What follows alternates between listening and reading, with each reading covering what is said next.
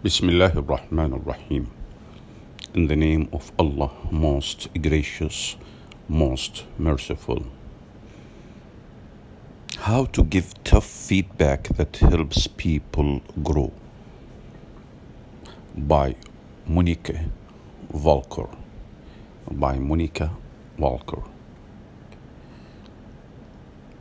This article appears in Harvard Business Review. Over the years, I've asked hundreds of executive students what skills they believe are essential for leaders. The ability to give tough feedback comes up frequently.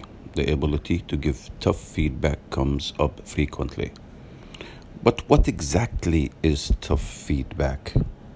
The phrase connotes bad news, like when you have to tell a team member that they've screwed up on something important. Tough also signifies the way we think we need to be when giving negative feedback, firm, resolute, and unyielding. But tough also points to the discomfort some of us experience when giving negative feedback and to the challenge of doing so in a way that motivates change instead of making the other person feel defensive. Managers fall into a number of common traps. We might be angry at an employee and use the feedback conversation to blow off steam rather than to coach. Or we may delay giving needed feedback because we anticipate that the employee will become argumentative and refuse to accept responsibility.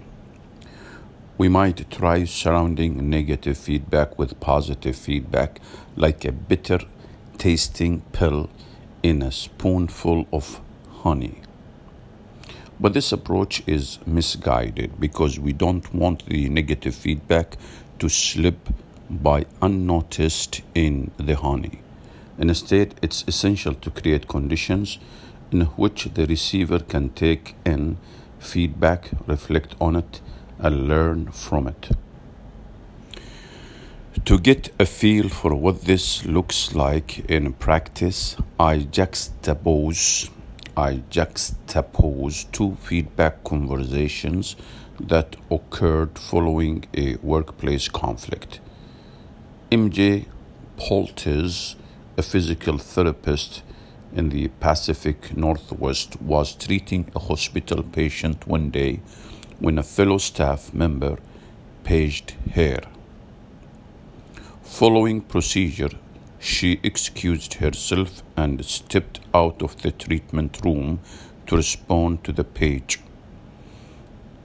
The colleague who sent it didn't answer her phone when MJ called, nor had she left a message describing the situation that warranted the page. This happened 2 more times during the same treatment session. The third time she left her patient to respond to the page, MJ lost her cool and left an angry voicemail message for her colleague. Upset upon hearing the message, the staff member reported it to their supervisor as abusive. MJ's first feedback session took place in her supervisor's office. She recalls, "When I went into his office, he had already decided that I was a person at fault. He had all the information he needed, and he wasn't interested in hearing my side of the story. He did not address the 3 times she pulled me out of patient care. He did not acknowledge that might have been the fuse that set me off." Her supervisor referred MJ to the Human Resources Department for corrective action. She left seething with a sense of injustice. MJ describes the subsequent feedback conversation with the Human Resources as transformative. "The woman in HR could see that I had a lot of just under the surface feelings, and she acknowledged them. The way she did it was genius. She eased into it. She did not make me go first. Instead, she said, I can only imagine what you're feeling right now. Here you are in my office in corrective action. If it were me, I might be feeling angry, frustrated, embarrassed.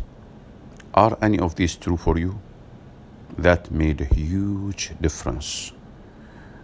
With the trust established, MJ was ready to take responsibility for her behavior and commit to changing it.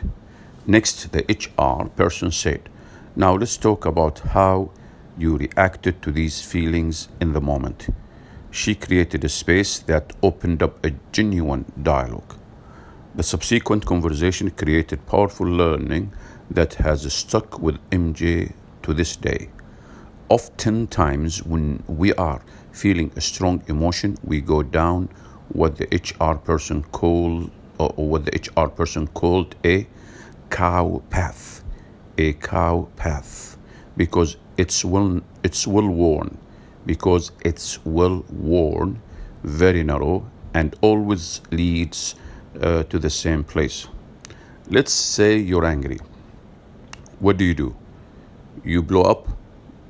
It's okay that you feel those things. It's just not okay to blow up.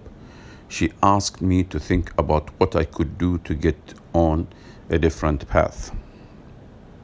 The feedback from the HR person helped me learn to find the space between what I am feeling and the next thing that slides out of my mouth. She gave me the opportunity to grow internally. What made it work was establishing a safe space, trust, and rapport, and then getting down to you need to change, rather than starting with you need to change, which is what my supervisor did. I did need to change. That was the whole point of the corrective action. But she couldn't start there because I would have become defensive, shut down, and not taking responsibility.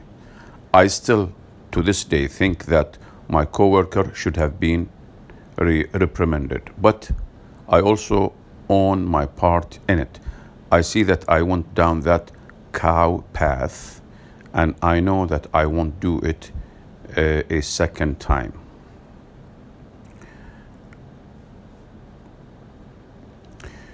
The difference in the two feedback sessions illustrated above boils down to coaching, which deepens self-awareness and catalyzes growth, versus reprimanding, which sparks self-protection and avoidance of responsibility. To summarize, powerful, high-impact feedback conversations share the following elements. 1.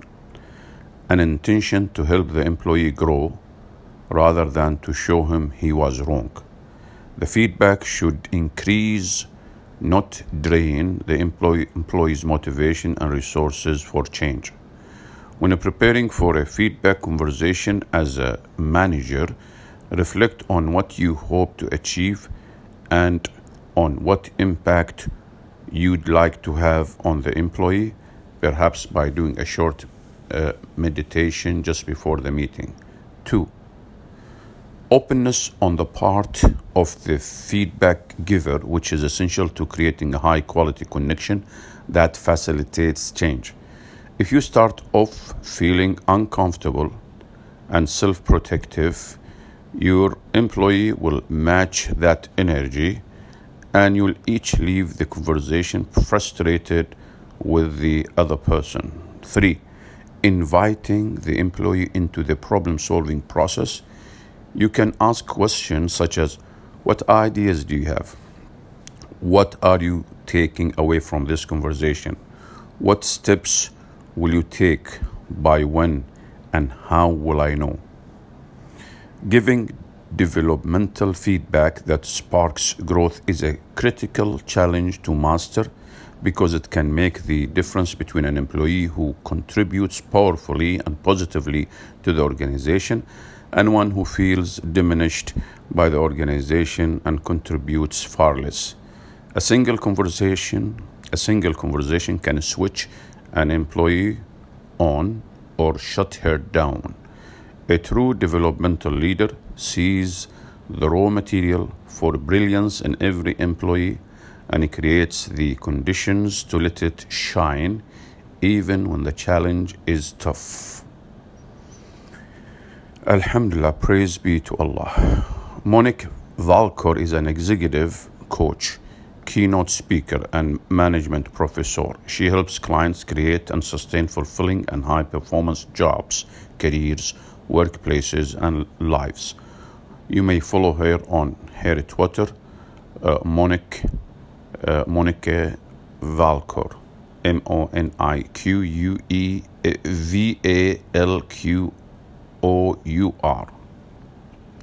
Alhamdulillah, praise be to Allah.